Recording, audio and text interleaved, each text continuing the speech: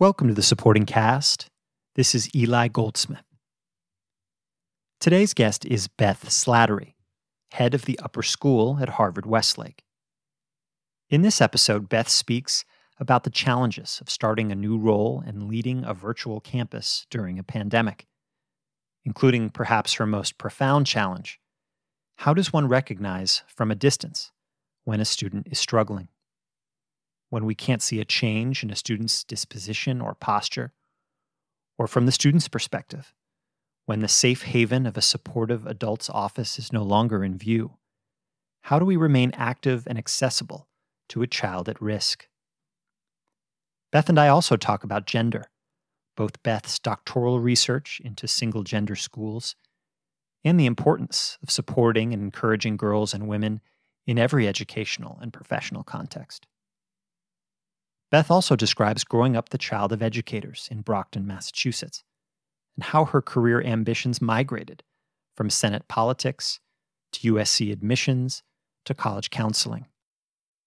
Finally, Beth's advice on parenting, which has been quoted by several guests of this podcast, including Rick Commons, will leave you inspired. This is the supporting cast.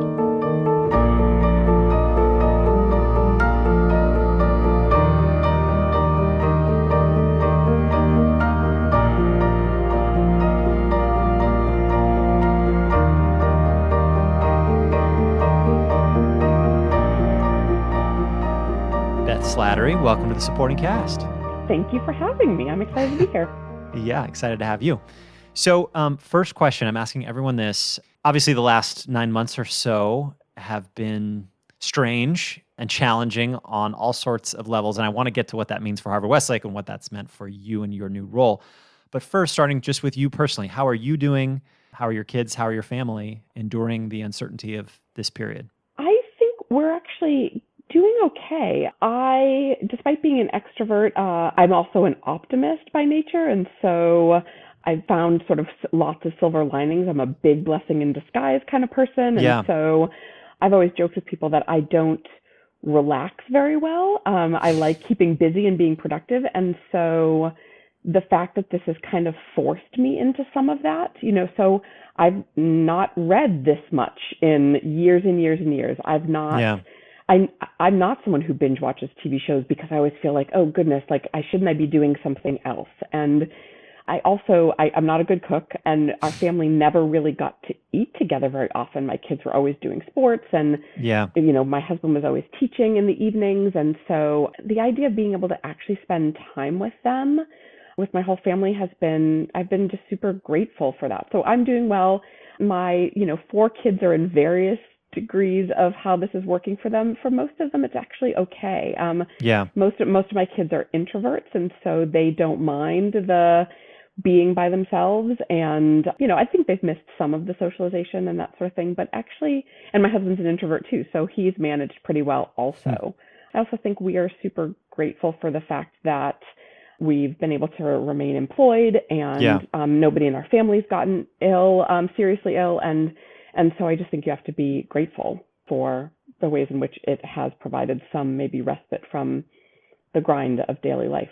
It's interesting that you categorize different people in your family as introverts or extroverts. Do you find that quality, either with colleagues at Harvard-Westlake or with students, is somewhat determinate of how people are handling the isolation?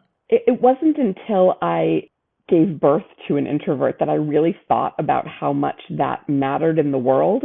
You only know your own way of being, and so you sort of assume that people see the world the way that you see them. And then when my first son was born, and he clearly was just craved time to himself and found being around lots of people really draining as opposed to energizing the way that I found it. And so I really started to appreciate that quality. And then, my husband is the same way, that really his brain works so much better when he has downtime and time away from people to actually process things, which is not how I process things.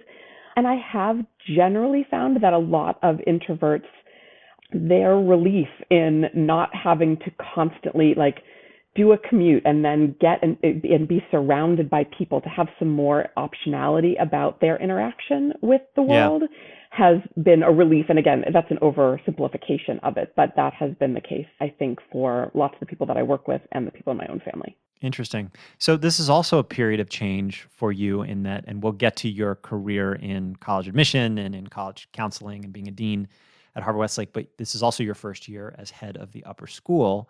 And so I'm curious, obviously it's strange starting a new role in quarantine and virtually. You've obviously thought about the well-being of students for a long time, the students that have been assigned to you and you've been their dean. But now you have sort of a broader group to think about. You have more students to think about, and now you have faculty and staff to think about as well. So I wonder how that transition has been for you, particularly in a time where you can't see them in person. And if you're an extrovert and management for you is maybe easier when you can sit across from someone or sit around a table and talk something through, how has that challenge been for you in this new role? Sure. Well, I would say that, lots of people made the assumption that, oh, this must be so difficult to make this transition and during a pandemic. And I've joked about that some, but the truth is that there are actually ways in which it's been an easier on-ramp than if I had been in person. One way is that when you're managing a campus, so much kind of drama happens in the physical space. Kids are interacting constantly and you're managing those constant interactions. Same thing with faculty. And when you're not in person, there's fewer instances of drama or crisis that happen because an online classroom is a much more controlled classroom. And there aren't the interactions so much that happen just in the quad or the casual kind of interactions that can sometimes cause drama or issues on a high school campus. So I've been relieved from some of those responsibilities. The other thing is that when something happens, if you're in person, it's super easy for somebody to just wander into your office the second something bad happens, to complain about it and ask that you mitigate it. My office is down the hall from the cafeteria. Like, it would be super easy for people to just divert into that space. And that often would happen as a dean, that people just, the second something happens, a kid migrates immediately to your office and either cries or calls their parent from your office or that sort of thing. And now, if something happens that requires my attention, people have to be super intentional about deciding how big a deal is this that I'm going to then reach out to Beth over email and then ask her about it or ask her to do something about it. And so there isn't the drama that I think happens in person. The other piece is I feel overall that everyone has given me, and I hope other people in their lives, so much grace during this time period. I just think there's an overwhelming understanding that this is so hard for everybody and people's priorities seem to have taken shape in a different way. And so I do think that parents and faculty members are sort of thinking, okay, do I really need, is that really that big a concern right now? Maybe I should just focus on, okay, things are going okay, everybody's doing the best that they can. I don't need to turn that into a thing. And so, so I do think I'm, I don't want to say being let off the hook, but that's probably true to some extent. And I would like to think I've built up a fair amount of goodwill in our community over, 16 years of being here. And so I do think that people know me as someone with good intentions. And so I think I'm getting the benefit of the doubt. And maybe that would have happened anyway. To address your question about thinking about the well-being of everybody in the community, it is really hard to not be in person, to not see kids. If you worked with kids long enough, it's like you can, and you know them, you can tell by looking at them, there's something going on with them. And I don't have any regular interaction with kids because I don't teach a class. Well, I co-teach Life Lab, but I'm not seeing them regularly, so I don't have that way of managing things. And I also think this pandemic has had such a disparate effect on different people. It's like we make these assumptions, this part is hard for everybody. Well, everybody's reacting differently. There are some people who really thrive in online learning. There are some people who this has just been a disaster. There are people for Hmm. whom they love the time with their family. Other people, home is not a comfortable place for them to be. Right. And so, trying to manage what everybody needs. And then when we talk about adults, we have faculty who have little kids. We have faculty who have aging parents, and trying to know everybody well enough to manage their, again, disparate needs is a challenge. And what about, you mentioned that you don't have the casual interactions and there's less drama. What about when kids are isolated and having problems? Yeah. What are the ways, because you can't just look at them and look at the way their posture is and look at the way their eyes are drooping or whatever, if you know that kid so well, how are you informed, and what is the mechanism for someone like you to be informed when a kid is struggling? Because as I know right now, there are actually kids, a small number of kids who are coming to the upper school who are getting some extra help who are struggling. Yeah, so we've had to, again, be much more intentional about the way that we identify kids who are struggling. And we had to really rely more heavily on teachers and parents to let us know what's going on with their kids, because normally the deans, they have a way of, they know their kids really well, they see them every day. Right. That was your role. But that's not obviously happening in the same way. So we have, more check-ins, kind of asking deans to, because you can't depend on the drop-in, they've really been scheduling drop-ins. So they have their calendars set up, an online calendar system that allows for just like a 15-minute check-in, for kids to sign up for. Cool. We created a form that faculty need to fill out that has a bunch of criteria that the counselors and learning specialists helped us identify. These are characteristics of kids who are struggling, so that people knew what signs to be looking for. And, worst case scenario, we're overreacting. I would rather check in with a kid because they seem not themselves and find out that it's nothing than not check in with that kid. So we've been trying to actually say, what are the things that demonstrate risk? And then we've always had a standing weekly meeting with all of the deans, all of the counselors, the learning specialist, myself, where we actually talk about kids in crisis. And so we create kind of a database of what are we seeing, and then we essentially triage. Okay, who's going to be the person that's going to reach out to that kid? What are the next steps? Okay, if that doesn't work, we do follow up with, each week when what happened last week with that kid that we talked about? So, for a school our size, I've always felt pretty good about the fact that kids don't fall through the cracks in the way that you might expect. People really are paying attention. Yeah, it sounds like it. I want to change gears a bit before we get to your story. Something that I find fascinating about you is that you did some academic research on gender and education. And obviously the notions about gender are changing and our understanding about gender is changing. But I guess if you could start by talking about what your research was and kind of what are the conclusions that you drew. And that's particularly relevant at a co-educational school like Harvard-Westlake, when some parents are thinking about, particularly with their daughters, their sons too, but more often with their daughters, sending their child to a single gender school.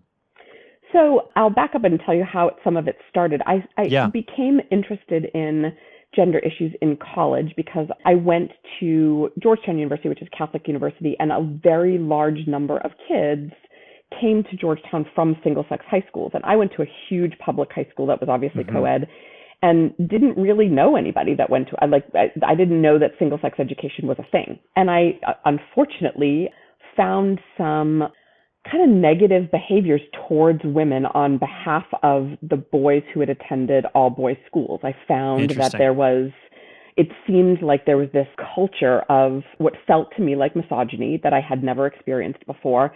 And it was heavily perpetrated by this group of boys who had really not encountered their female peers in classes. And so there was a lot of, back before it was a thing, mansplaining and a lot of talking over girls or being less respectful to female professors than it appeared to me. And so I started to wonder about that. And so it was just sort of this back of my mind thing. And then when I went to graduate school, and I went to graduate school sort of shortly after I graduated from college, partially because I had just moved to Los Angeles and I didn't have any friends. And I thought, grad school seems like a way to make friends.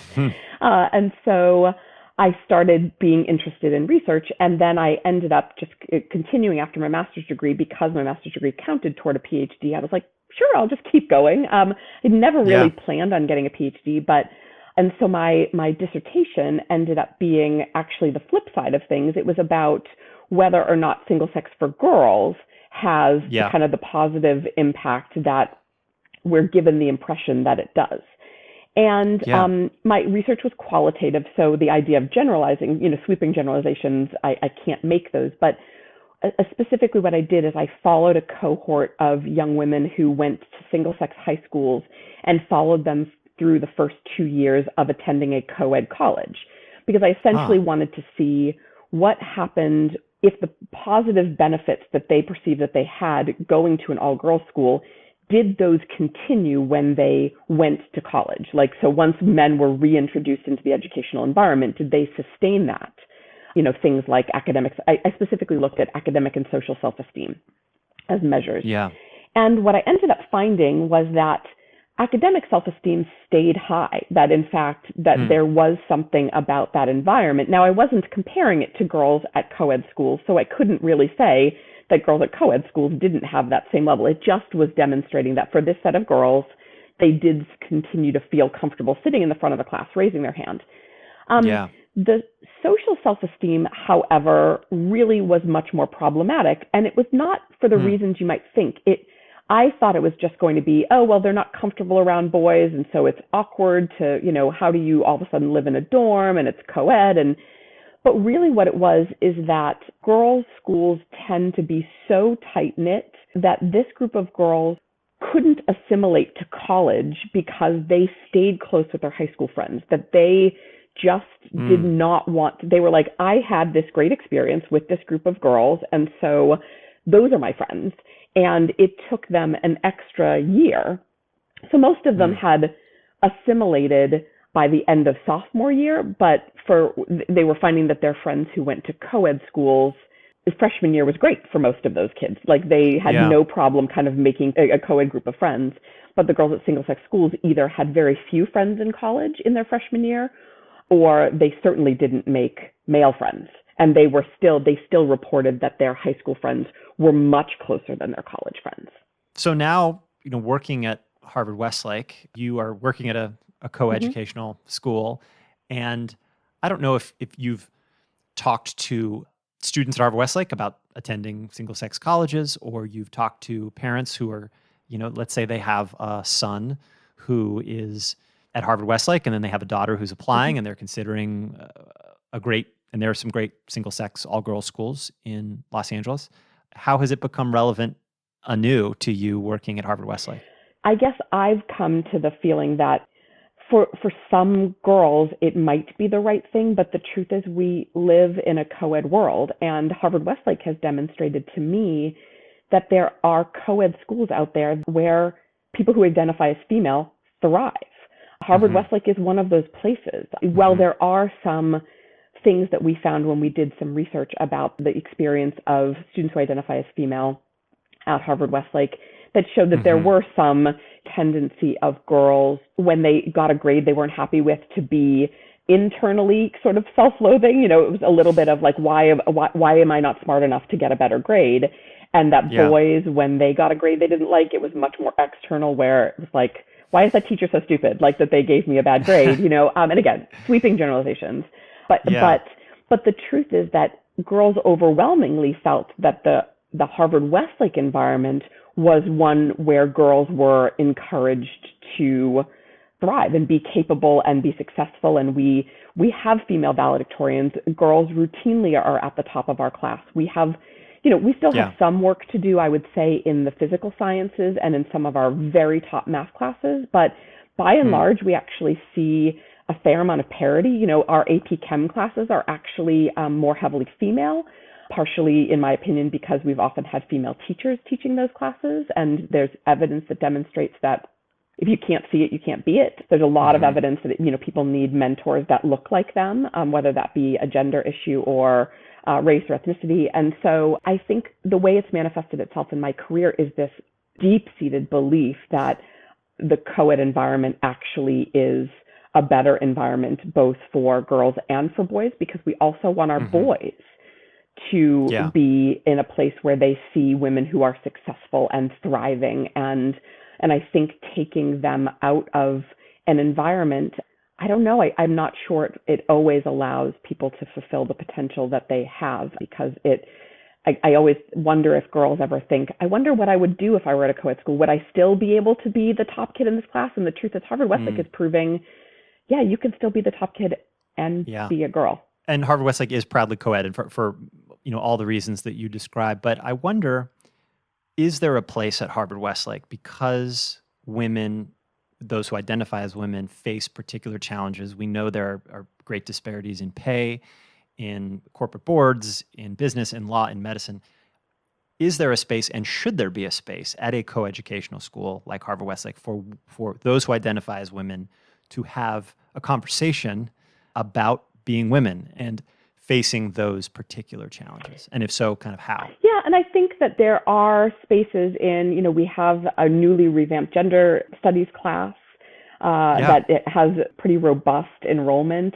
We have a really this year, vibrant Empower, which is sort of a women's empowerment group that is obviously open to people of all genders, but has really, again, been thriving. And so I think that most of our students who identify as female would say that they feel like there's a space for them to thrive and talk about these issues. And I think we have a lot of faculty, again, of all genders, who actually are really empowering to girls and people who identify as non-binary. And so I don't know, again, we're not perfect, but I do think we've stepped into a space that feels like gender is not particularly confining anymore, the way that I would say maybe 16 years ago when I started, I'm not sure I totally would have said that. It would have, it did feel maybe a little bit more like that boys were sometimes dominating the conversation. It just doesn't feel that way to me anymore. That's great, because as gender becomes non-binary in the way that you're describing, and that's a whole nother conversation that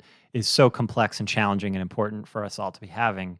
Being female still is a particular challenge, as we talked about, and with the movements around Me Too and the Women's March and so forth, it's good to know that there are girls at a co-ed school, or those who identify as female, are able to have that type of a conversation, even at Harvard-Westlake. So I want to get to kind of your origins. Where did you grew up on the East Coast? I did. Right? I grew up in a town called Brockton, a city called Brockton, Massachusetts. And what were your parents? What did they do? Sure. So my dad was actually a high school principal for 40 years. So he started off as an English teacher and then became an assistant principal. And then for most of the time that I was growing up, he was either a middle or high school principal. And my mom, she was a teacher. So she was an elementary school teacher. She came to that a bit later. So my parents got married quite young. So they met in high school, and they got married when my mom was 19 and my dad was 22, and are still together. So they've been married for 53 years now, and they are two peas in a pod still. And my mom is incredibly bright, and yet when she got married, she dropped out of college to be a wife, and then she very quickly got pregnant with my sister, who's 5 years older than me, and so she stayed at home with us. And then after I was born, 2 years after I was born, my brother, Mike, was born, and Mike is severely developmentally disabled.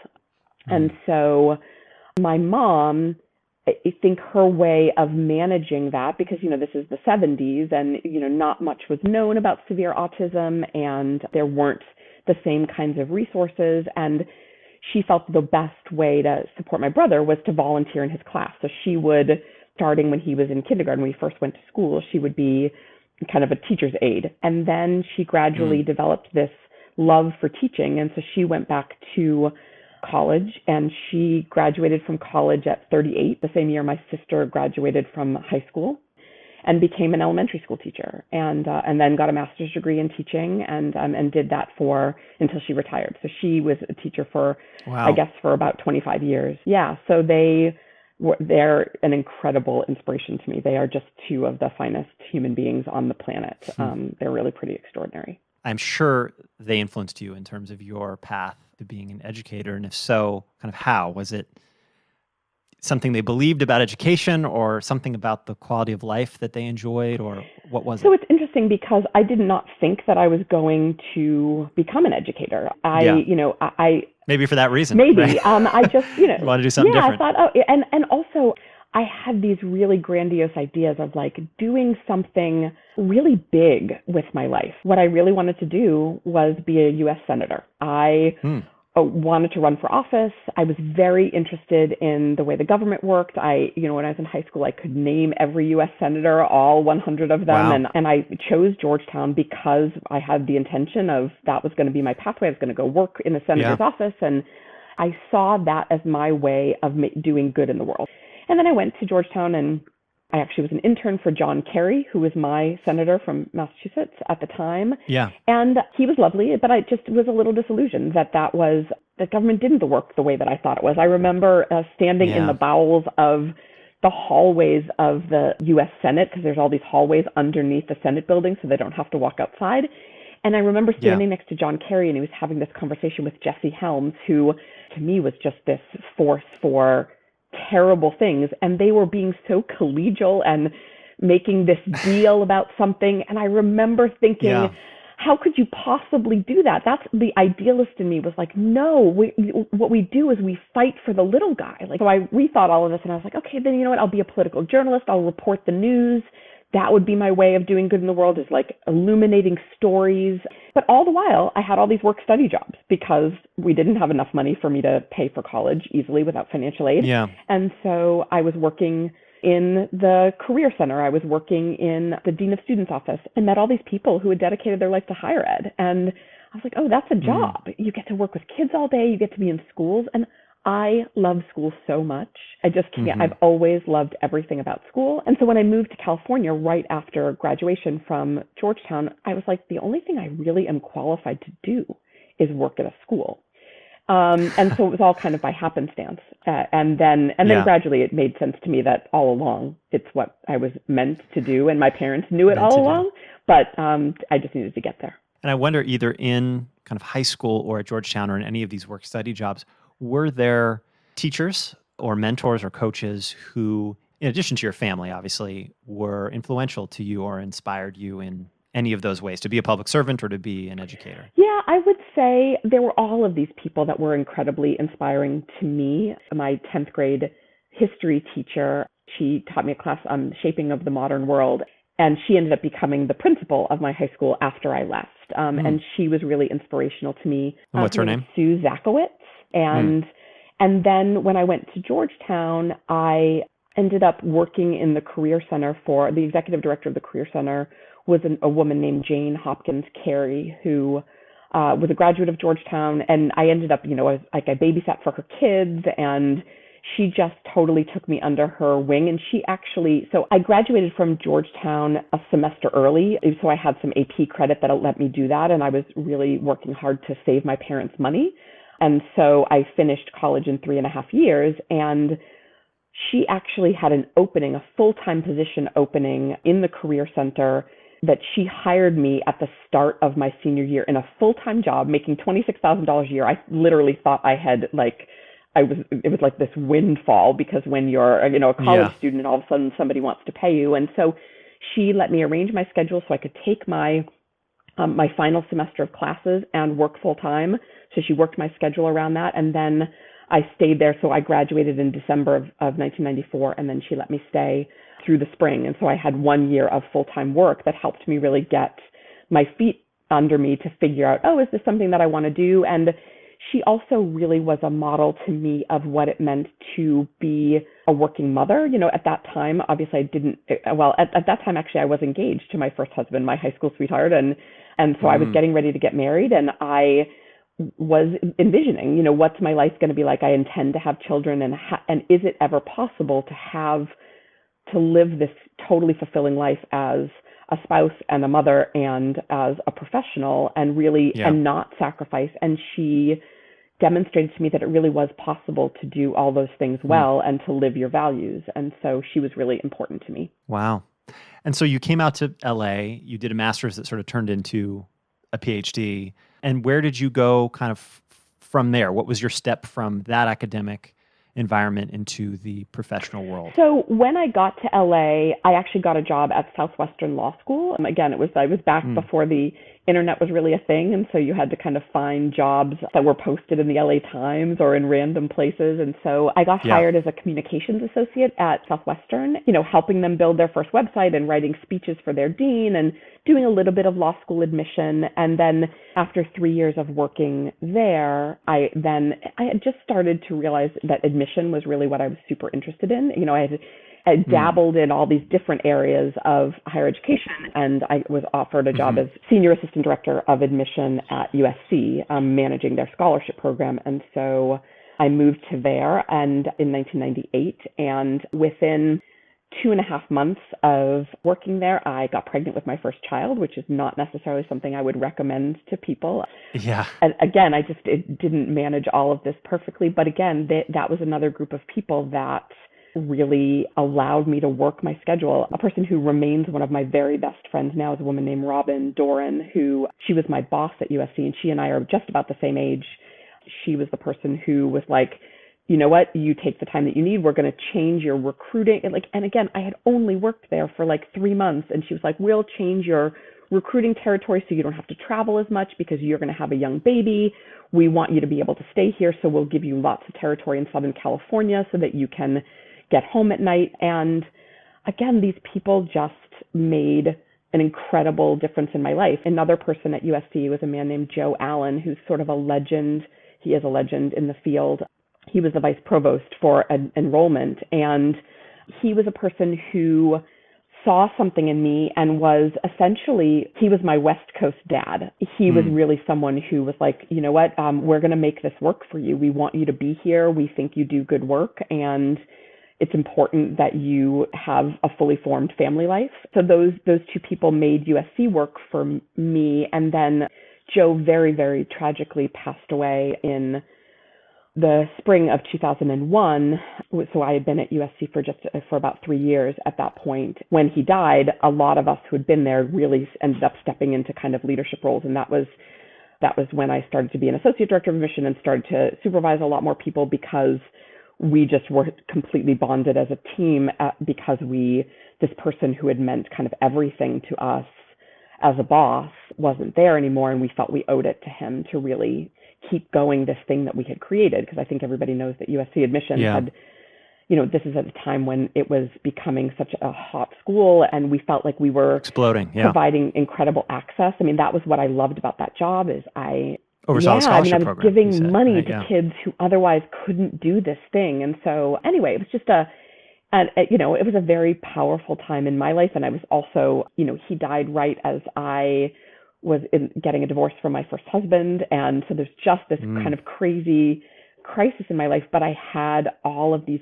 people around me that just swooped in and took care of me because my family was far away and they were doing everything they could. And so I've always been so grateful to this subset of people who made all the difference in the world at a time when I was really struggling.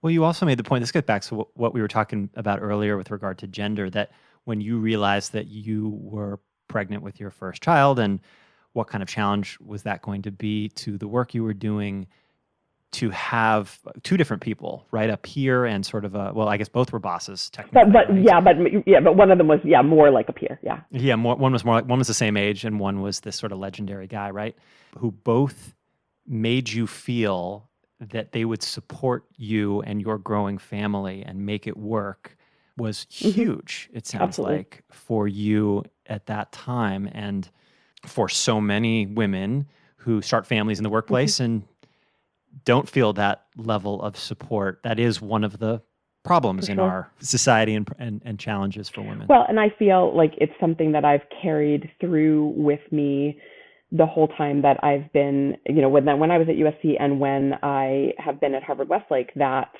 I will do everything in my power to support people who need whatever kind of dispensation, whether it's because they are pregnant, whether it's because they have a sick child or they have a sick family member, or because they themselves, you know, need mental health support. I mean, there's a million, and because it was also my experience that I was inspired to work harder for those people. I gave my everything to that work because I was so supported. And so my feeling is that when people feel supported in the workplace, most people are inspired to give everything that they have. You will get the best out of people when you make them feel known and seen and understood. And so that has been a mission of mine, and something I certainly promised that I would do when I started this job, now that I'm supervising a larger group of people. And contrast that with, John Carey and Jesse Helms, there's a certain amount of distance from the people that they're helping. Not that politics can't be a way to help people, but you felt to help yourself. And now in this role, you're able to demonstrate that help to others firsthand.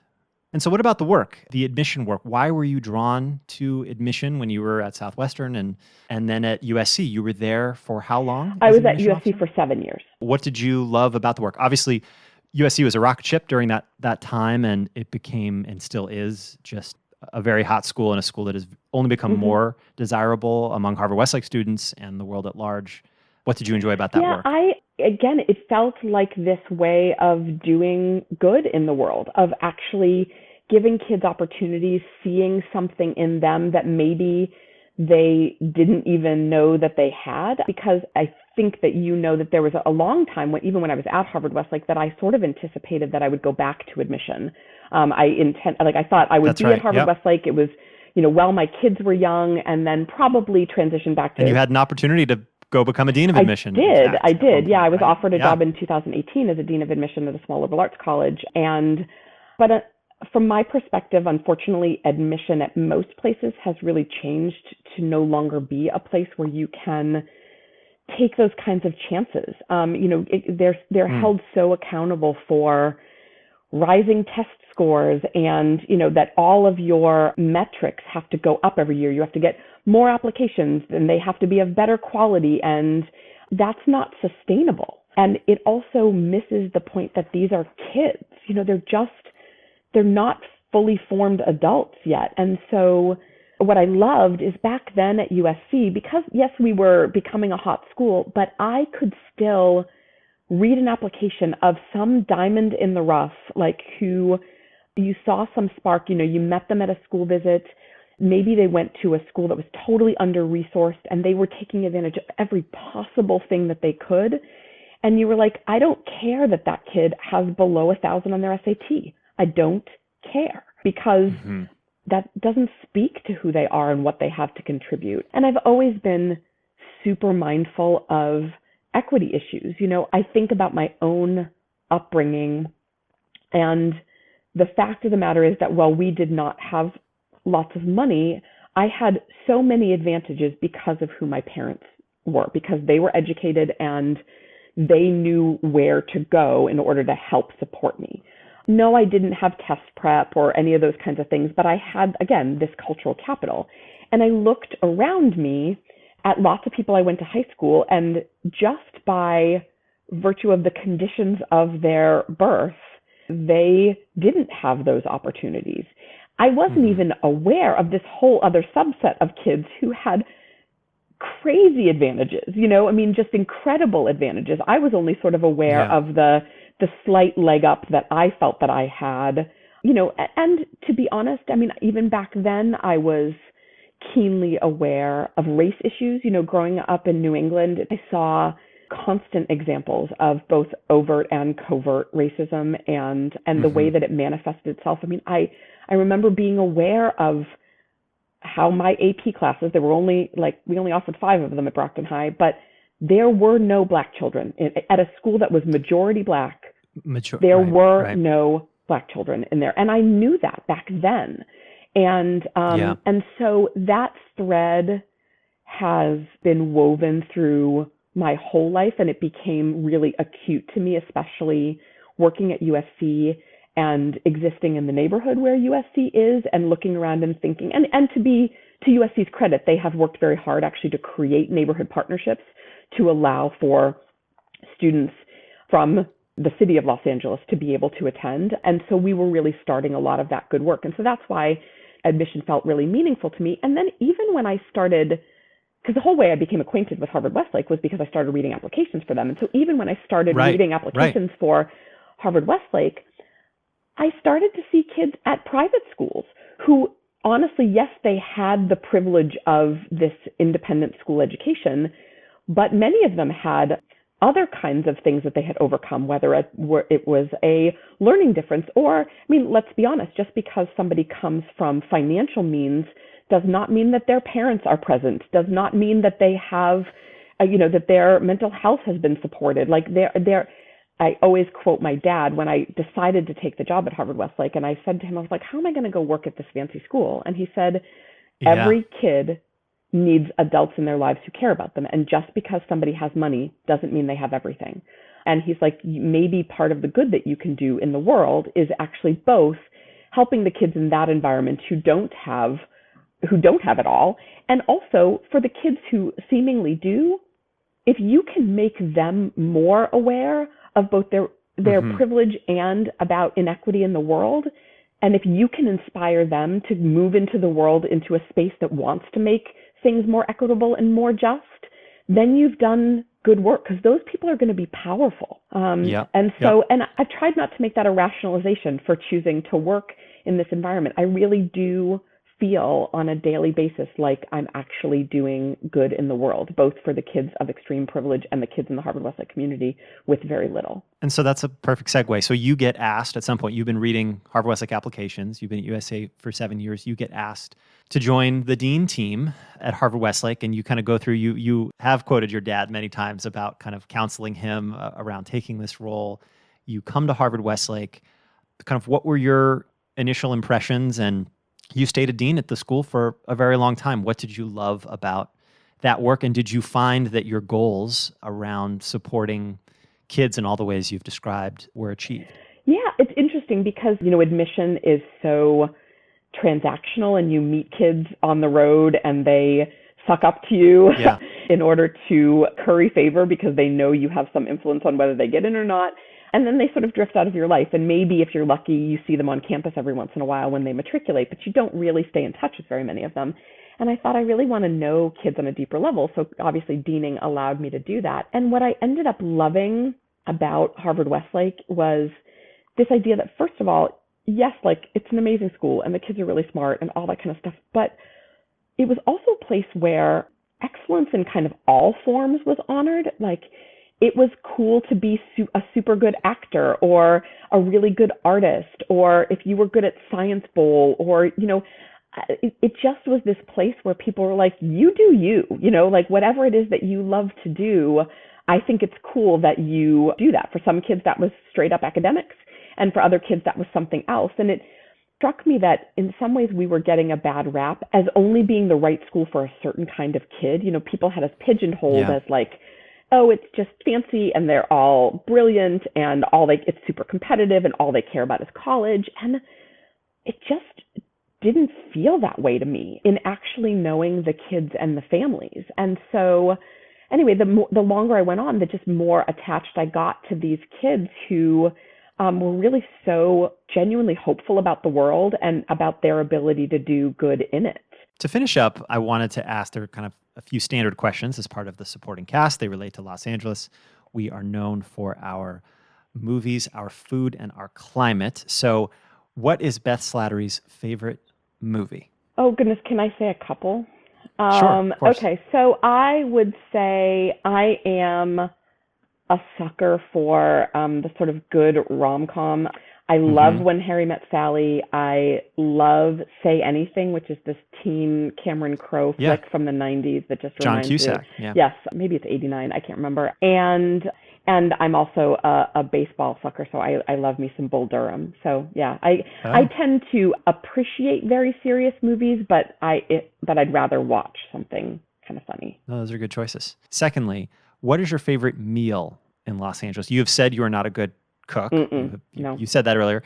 So if it's something someone in your family makes, or if it's a restaurant, meal at a restaurant that you So I love. would say I have yet to have bad Indian food, and I love Indian foods. In particular, honestly, just some dal and rice. That is like my perfect meal. I'm not a vegetarian, but I probably could be. I don't love to eat meat, and so so sort of a good rice and beans or rice and lentils, but Indian food in particular is really my favorite. Great. Also, what is your favorite place in Los Angeles? It could be a part of town or a neighborhood or street or... It's a baseball field. I love O'Malley Family Field, Mm-hmm. Harvard-Westlake. I love Dodger Stadium. Baseball is one of those threads that is woven through my whole life and is. You're a Red Sox, grew up a Red Sox I fan. grew up a Is that Red right? Sox fan, and I would say, though, I probably am a bigger Dodger fan right now, which pains my family. Although ever since the Red Sox let Mookie Betts go, my father can't Yeah, really follow them right now, so he's okay with me being a Dodger for fan. good reason. That was Yes, no, it's good for the Dodgers, right, but for sure. strange for the Red Sox. You know that my son is a baseball player, Yep. and I sort of the greatest joy I have is actually watching my children play sports. I love every minute of. I'm a huge sports fan, and so just watching them play because they love it so much. My daughter's a soccer player, and I've become an enormous soccer fan. We actually went to the Women's World Cup in France last year, and Wow. because my daughter begged, and it was this again amazing once in a lifetime kind of experience. So anytime I can have an experience at a baseball field, at a soccer field, that's my favorite place to be. All right, last question. And I should say that I've asked a few of your colleagues this question, and some of them quote you in their answer. So my question is, you are a parent of several children. I have a 2-year-old daughter. The question is, what is your best parenting advice? And that advice, not only from your own lens as a parent, but also your many years as a college counselor and working with so many parents and their kids. Kind of through both of those lenses, what's your best advice? I think I'm going to repeat what my colleagues might have said because it is my Yes, mantra, which is love the child you have. that's the And quote, which by the way, seems very self-evident. I love the child I have more than anything. Why is it not as intuitive as it may seem? I think that we have these kids and we have dreams about what their lives will be like. And many of those dreams, I think, have to do with the things that would make us happy or the way that we see the world. But they don't always acknowledge the way that this emerging person sees the world and what matters to them. And I also tell people all the time that when I had my son, I falsely believed that somehow because I gave birth to him and I was raising him, that he would be just like me. And he's nothing like me.